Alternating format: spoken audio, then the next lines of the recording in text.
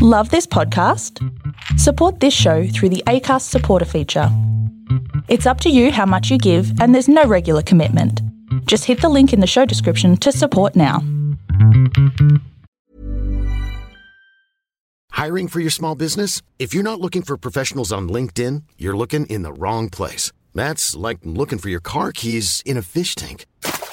LinkedIn helps you hire professionals you can't find anywhere else, even those who aren't actively searching for a new job but might be open to the perfect role. In a given month, over 70% of LinkedIn users don't even visit other leading job sites. So start looking in the right place. With LinkedIn, you can hire professionals like a professional. Post your free job on linkedin.com/people today. This is Paige, the co-host of Giggly Squad, and I want to tell you about a company that I've been loving, Olive & June. Olive & June gives you everything that you need for a salon-quality manicure in one box. And if you break it down, it really comes out to $2 a manicure, which is absolutely insane. It's also so easy to get salon-worthy nails at home with Olive & June. The difference between how your nails used to look when you did them yourself and now with the Mani system is a complete game changer. The best thing about Olive & June, too, is it's a quick dry. Dries in about 1 minute, lasts for 5 days, and full coverage in up to 1 to 2 coats. Visit oliveandjune.com/perfectmani20 for 20% off your first system. That's oliveandjune.com/perfectmani20 for 20% off your first system. Imagine the softest sheets you've ever felt. Now imagine them getting even softer over time. That's what you'll feel with Boll & Branch's organic cotton sheets. In a recent customer survey, 96% replied that Boll & Branch sheets get softer with every wash. Start getting your best night's sleep in these sheets that get softer and softer for years to come. Try their sheets with a 30-night guarantee. Plus, get 15% off your first order at bollandbranch.com. Code BUTTERY. Exclusions apply. See site for details.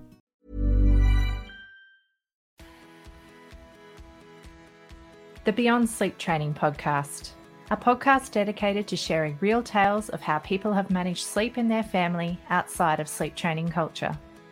Because sleep looks different with a baby in the house. And because every family is different, there is no one-size-fits-all approach to take. I'd like to acknowledge the traditional custodians of the land on which this podcast is being recorded, the Kalkadoon people. I pay my respects to the elders of this nation and the many other nations our guests reside in from the past, present and emerging. We honour Australian Aboriginal and Torres Strait Islander people and the unique cultural and spiritual relationships to the land, water and seas, as well as their rich contributions to society, including the birthing and nurturing of children. Welcome back to the Beyond Sleep Training Podcast. I'm your host, Carly Grubb, and with me today again is Bashi Kumar-Hazard. Bashi joined us on last week's episode where we got to hear a little bit about how life looked when she welcomed her first baby, also how life would have looked if she was actually mothering her babes, where a large part of her family is in Malaysia.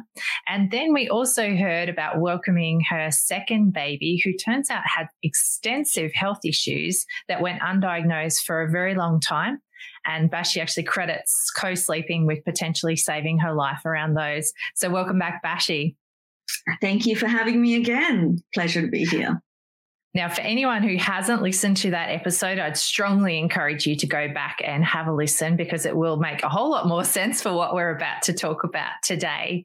So when we finished that episode, Bashi, we just heard that your little girl had had her tonsils and adenoids out and grommets in, as well as glue ear resolved. And you said that like her recovery was almost instantaneous. What did you notice at that time?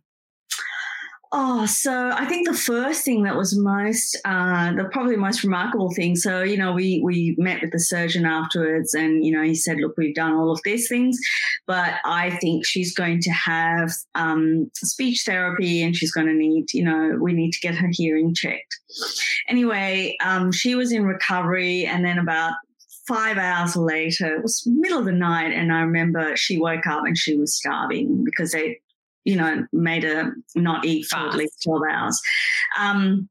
And I whispered to my husband, they said we could give her a biscuit. And she said, as clear as a bell, biscuit. And both of us almost fell off our chair because we realised then that we hadn't heard her voice for a very long time. Oh, so, I know. And, there was no stopping her after that. So within a month, she immediately, within a week, started sitting up. The vomiting stopped. She was eating, like volumes. I think she was trying very much to catch up. Within about 3 months, her weight had restored, but more significantly for us, she sat up about, a week into it.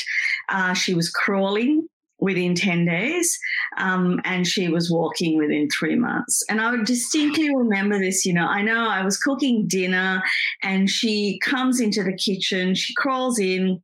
She then stands up because the music is on. I'll put music on, in the evenings while I'm doing dinner just to keep them distracted.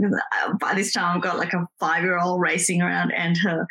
And she comes in and she stands up and she doesn't just stand up, she starts dancing. So she swings. It was just the most gorgeous thing, She's like just naked except for a nappy and she's just kind of having a little bit of a swing on those legs. And she knew it too. She was so proud of herself. That is just precious, beautiful. Yeah. So how old was she when she had the surgery? She would have been just on 18 months. Yeah. Wow. And so she commenced crawling, like sitting up, crawling and whatnot in that window from the 18 to 24 months. Oh, my gosh, Bashi. Yes. What a relief. And yeah, all of that. And it turned out, her hearing was really very good. So we didn't have to worry about anything other than the grommets and keeping her, out of water and keeping a check on the ears so they weren't prone to infection and stuff. But, yeah, she just went from strength to strength after that. Yeah. That is amazing. And, yeah. Oh, it truly is.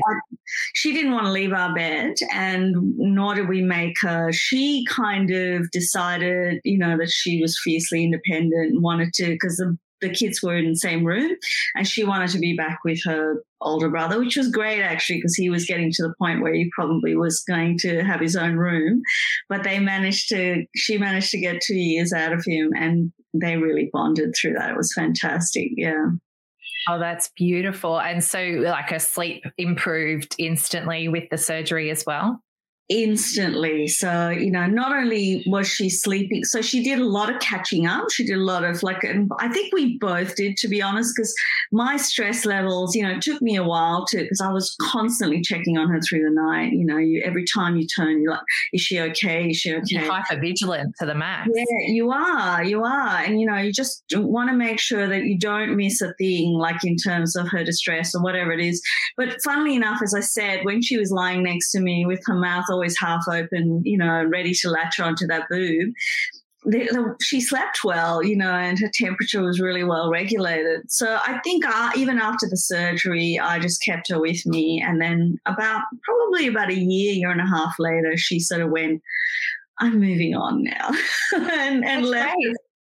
Great. Yeah, except I love having them. I bet you do. But it would have been like you probably both needed that recovery time because there would have been like in terms of night feeds and things like that, I'm imagining she still would have really benefited from that nutritional boost while she was regaining all of her strength and whatnot as well.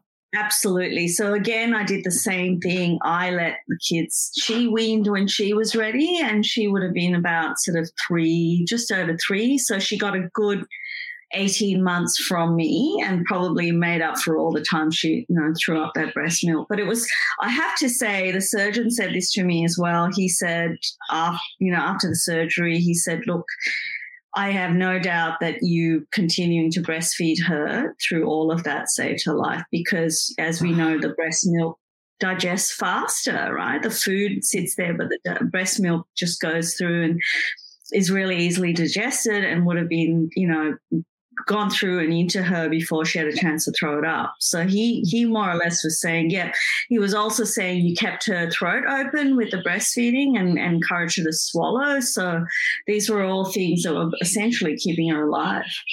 Oh, Bashi, that's amazing. And it's something that, I guess is not necessarily people would credit with it, but it makes a whole lot of sense physiologically that having her in that proximity with you, the positioning and the very nature of the breast milk, that would actually be assisting her all through that really torrid time in her life.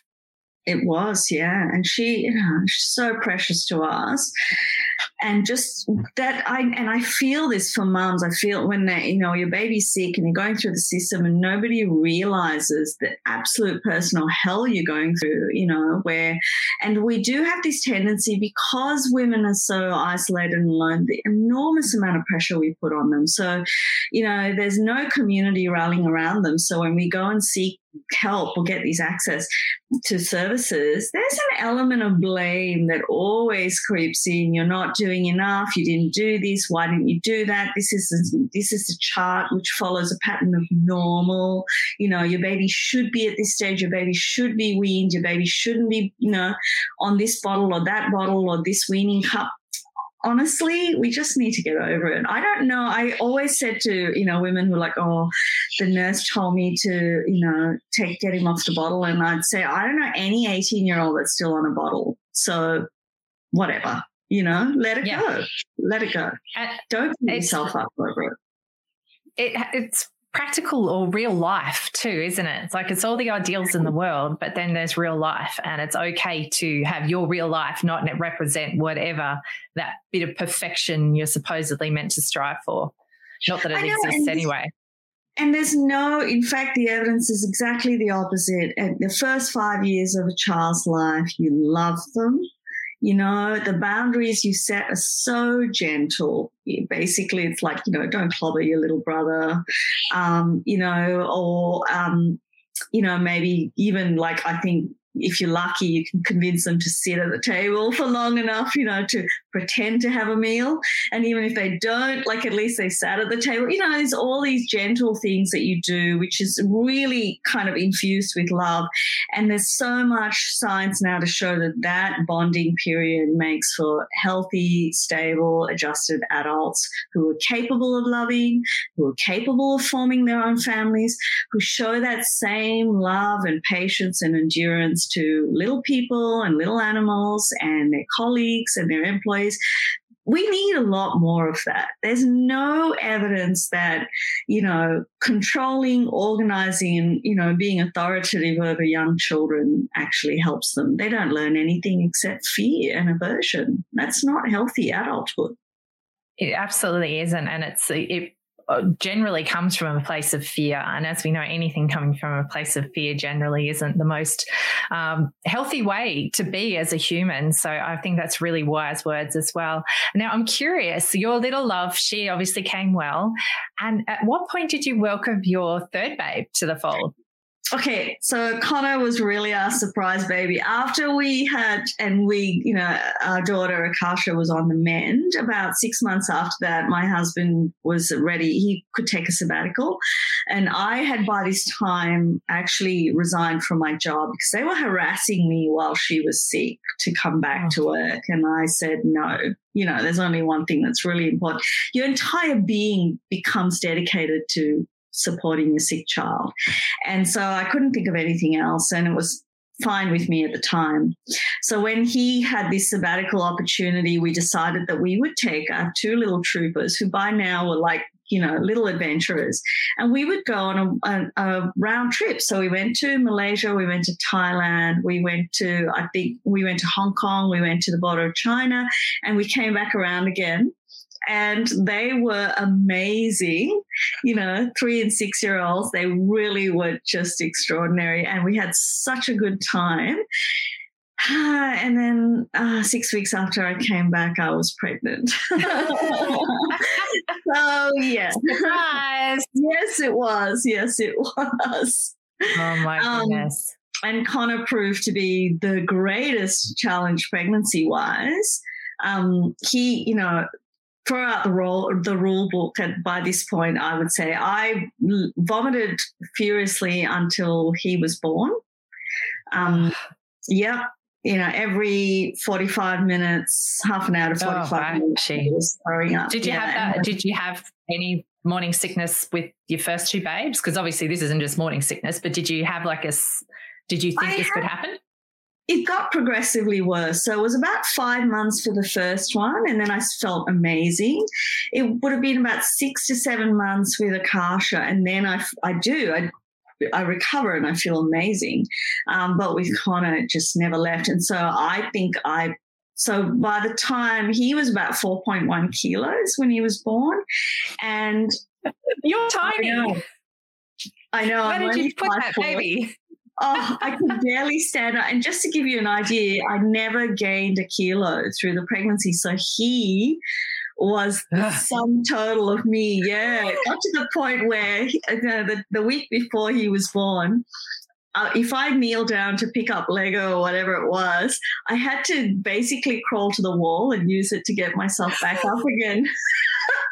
That's what it was like. Yeah. And I was dealing with the other two by just carrying them on my back and just doing it that way. It was just. Oh, mate.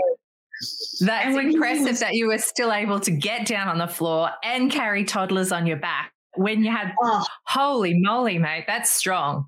To be honest, I don't quite know. You just do it, don't you? I honestly, looking back now, think I think that, women in Australia who have children and go through and pregnancy, I think that we're superhuman, to be honest. We put up with so much.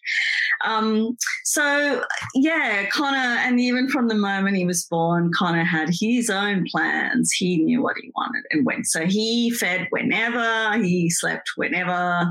He just did what he wanted. And even the weaning, like he used to sit him there, and I had all these plans to sort of feed him, a spoon feed him with pear sauce or apple. I don't know what it was at the time.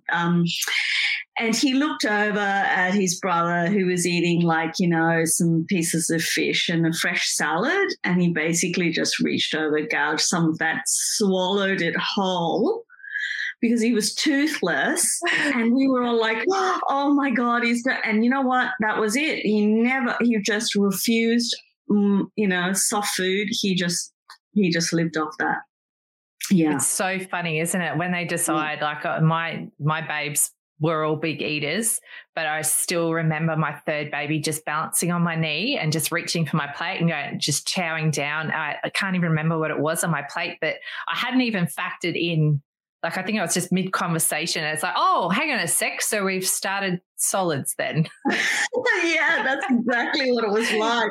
And, by the next day, all that sort of, you prepare, you're getting ready for the weaning process. And I prepared this stuff, and I just looked at it and I thought, it's never going to happen. I just threw it all out. And how much easier is it, though, when they just eat what everyone else eats? It's so much easier. And he was adamant, and even today, this thing, he's just big on salads because that's what he wanted. And, the more colourful it is, the more exciting it is. And I think the most fascinating thing for me is we used to really finely slice slivers of lamb and steak. And he only had one tooth, and he'd swallow it like a lizard. And it became like this family joke. We'd all sit there just going, what is he? Oh, he's done it.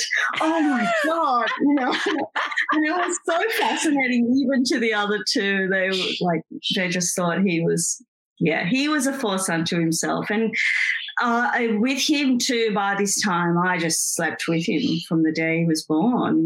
We carved out a space. My husband was punted to the next bed, and I just stayed with him, and I wouldn't let him out of my sight. I wasn't going to do that to any of my babies again. Never. And how did... And did you think, did that help you with your fatigue levels and things like that? How did you feel while you had him right there with you? Well, by this time I was also very assertive as a mum. So I said to my husband, for the first 6 weeks, you've got the other two and you're home. And I spent a lot of time just lying there and looking at him, inspecting his toes and his fingers, and it's really, really a great time. I fed him when he wanted to be fed, and through the night he would just turn around and latch on. He just did his thing, and he thrived. to be fair too, he was 4.1 kilos and I was already so, skinny. And so I needed the rest and I needed, in order to be able to keep up with feeding him. And I needed to eat really well. And this time around, I think we were clever enough to finally do the things for me postnatally that we should have always done, instead of me trying to be brave and, defy the odds, because all you're doing is borrowing from an empty vessel. It's not there. You're building a debt on your body and your physical and mental health that it's very draining. I just honestly find, and I think if we all knew just how different it was in other cultures, we probably would all just go on strike. I think so. I think so too. And I think it's also important because I think almost in my head, I remember hearing about some of this stuff afterwards. And I remember being so confused first time around because I'd heard of all these like things that might help you in the postpartum, but I kind of thought that's because that was the only intense time. And it's like after that, your baby sleeps and whatnot. So it's almost like I thought I could put off my recovery until he was that bit older, not realizing that actually the baby's still going to be intense. But if you get your recovery right now, you're going to be able to better cope and deal with your growing baby and their needs. You'll be well with yourself.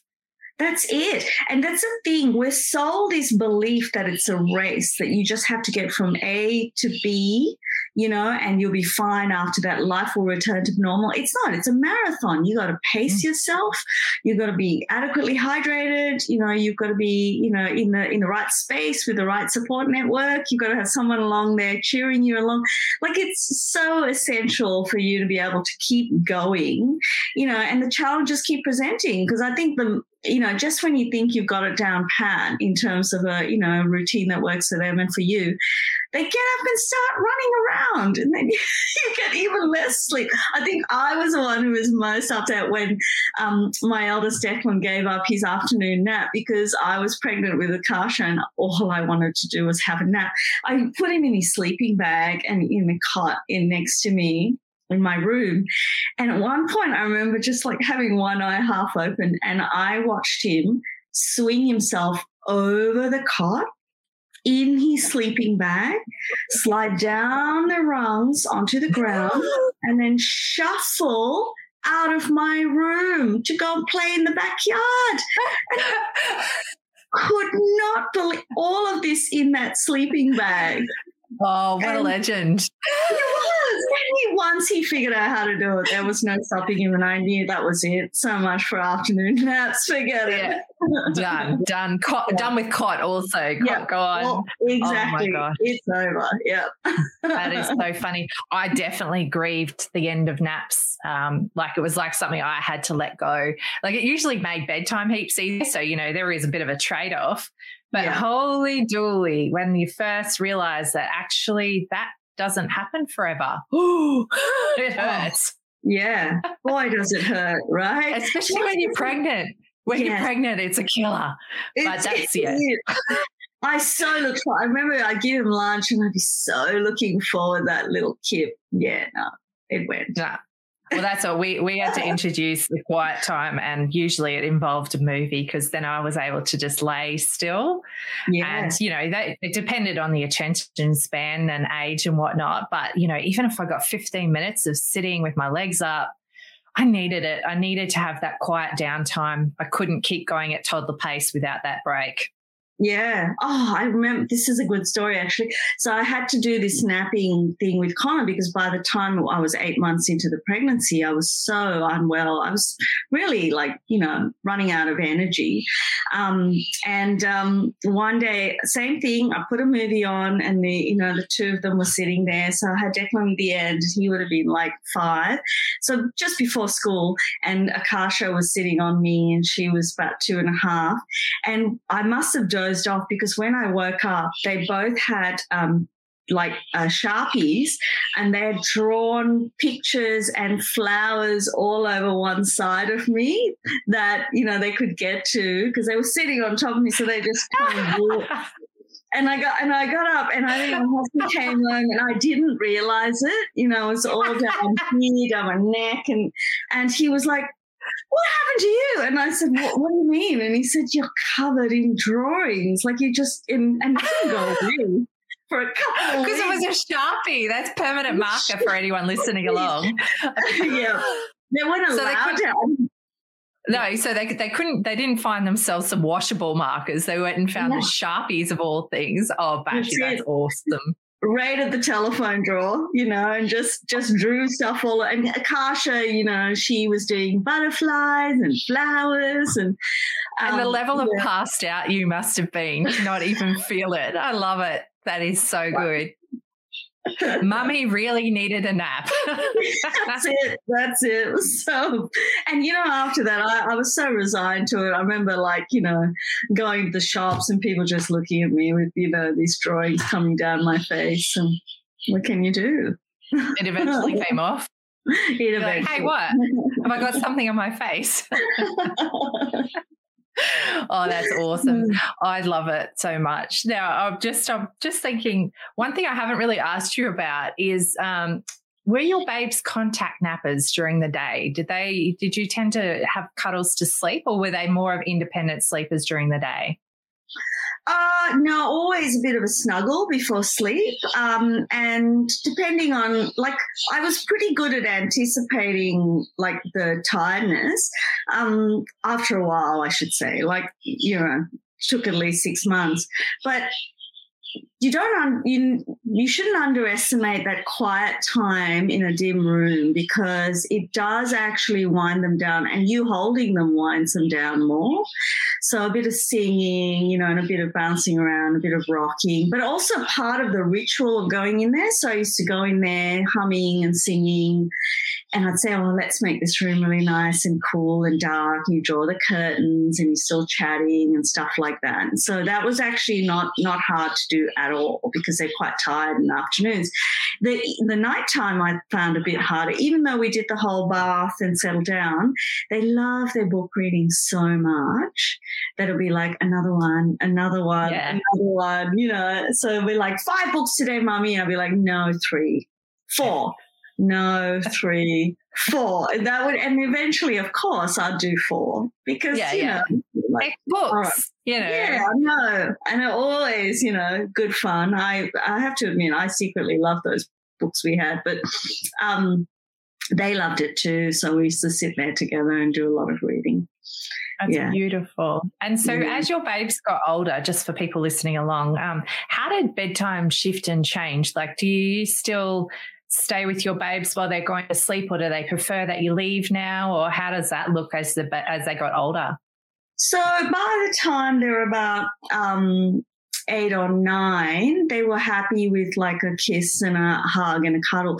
But bear in mind that we read to all of our kids, and we still read to our 10-year-old until they're ready, it's bedtime. So we would climb into bed with them half an hour before, the usual bedtime, and read. So it's part of the ritual. It's an essential part of the ritual as far as they're concerned. And I think about 10 years of age, maybe even 11 for my daughter, because she loved the reading so much.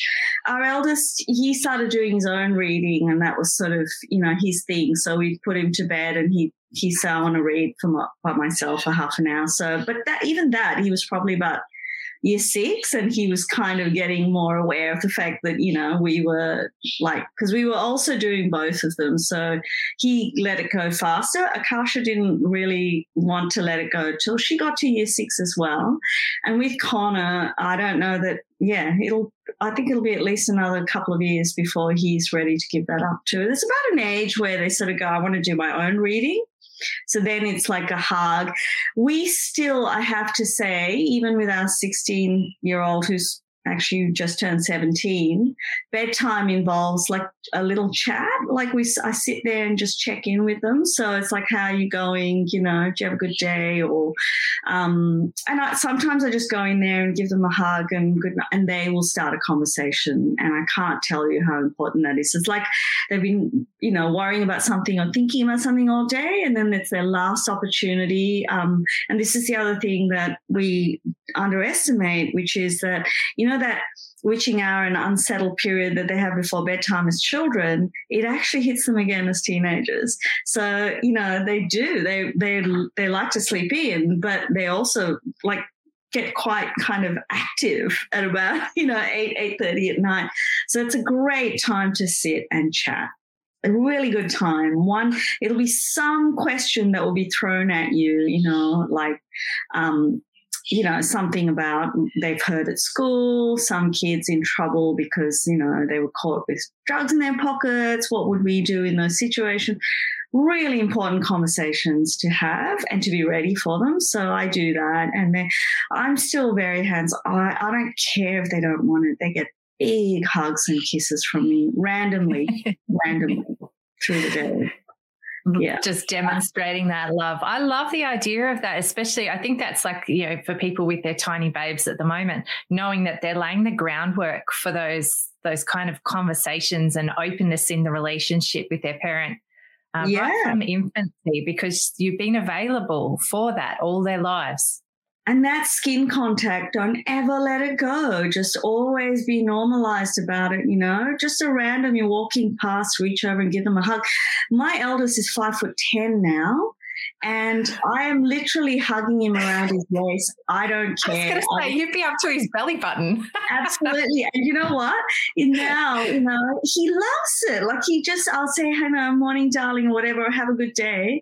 And he'll say, I love you, Mum. And, put his big arms around me. It's just gorgeous. Yeah. Oh, honestly, that really warms my heart because, that you can see how quickly they grow. Mine are 7, nearly 6 and 3. And I can just see already the babiness is leaving them, but I just always hope that they still feel like they can have that connection with me. So I love hearing that you've got that with your big little people now. Yeah. And you know what? Never, even though they do this whole, I'm independent, you find ways. I mean, I think the book reading and the evenings and the chatting is, but just also random sort of, so it doesn't get in their way and it's not too intensive. You're just walking past and you go, I'll sometimes say, I kiss you, and I'll just give them a kiss on the cheek. Just keeping a connection going regardless.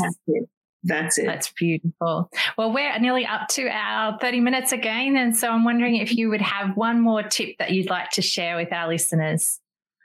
So I think if there's one thing that got us through all of the ups and downs of, raising our babies, it is that I always look at them through the lens of love, always.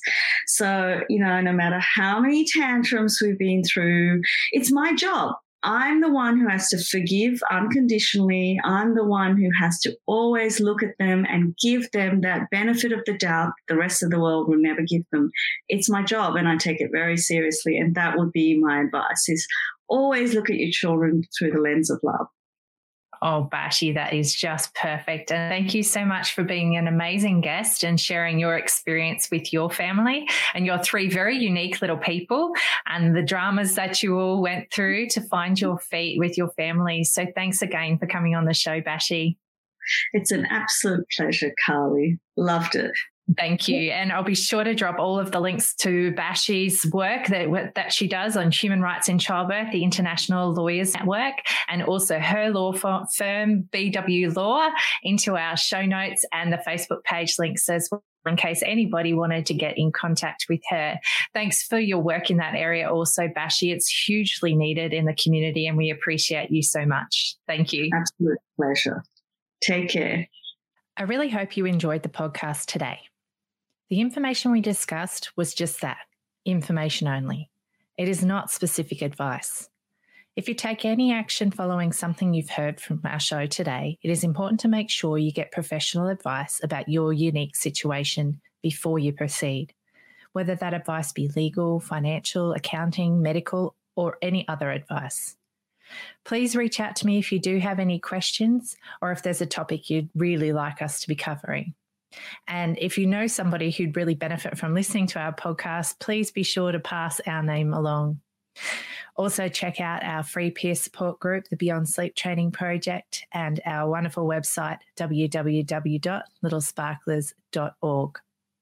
If you'd like even more from the show, you can join us as a patron on Patreon, and you can find a link for that in our show notes. If listening's not really your jam, we also make sure we put full episode transcripts on our Little Sparklers website for you to also enjoy, and fully captioned YouTube videos as well on our Little Sparklers channel. So thanks again for listening today. We really enjoy bringing this podcast to you. Imagine the softest sheets you've ever felt. Now imagine them getting even softer over time. That's what you'll feel with Boll & Branch's organic cotton sheets. In a recent customer survey, 96% replied that Boll & Branch sheets get softer with every wash. Start getting your best night's sleep in these sheets that get softer and softer for years to come. Try their sheets with a 30-night guarantee. Plus, get 15% off your first order at bollandbranch.com. Code BUTTERY. Exclusions apply. See site for details.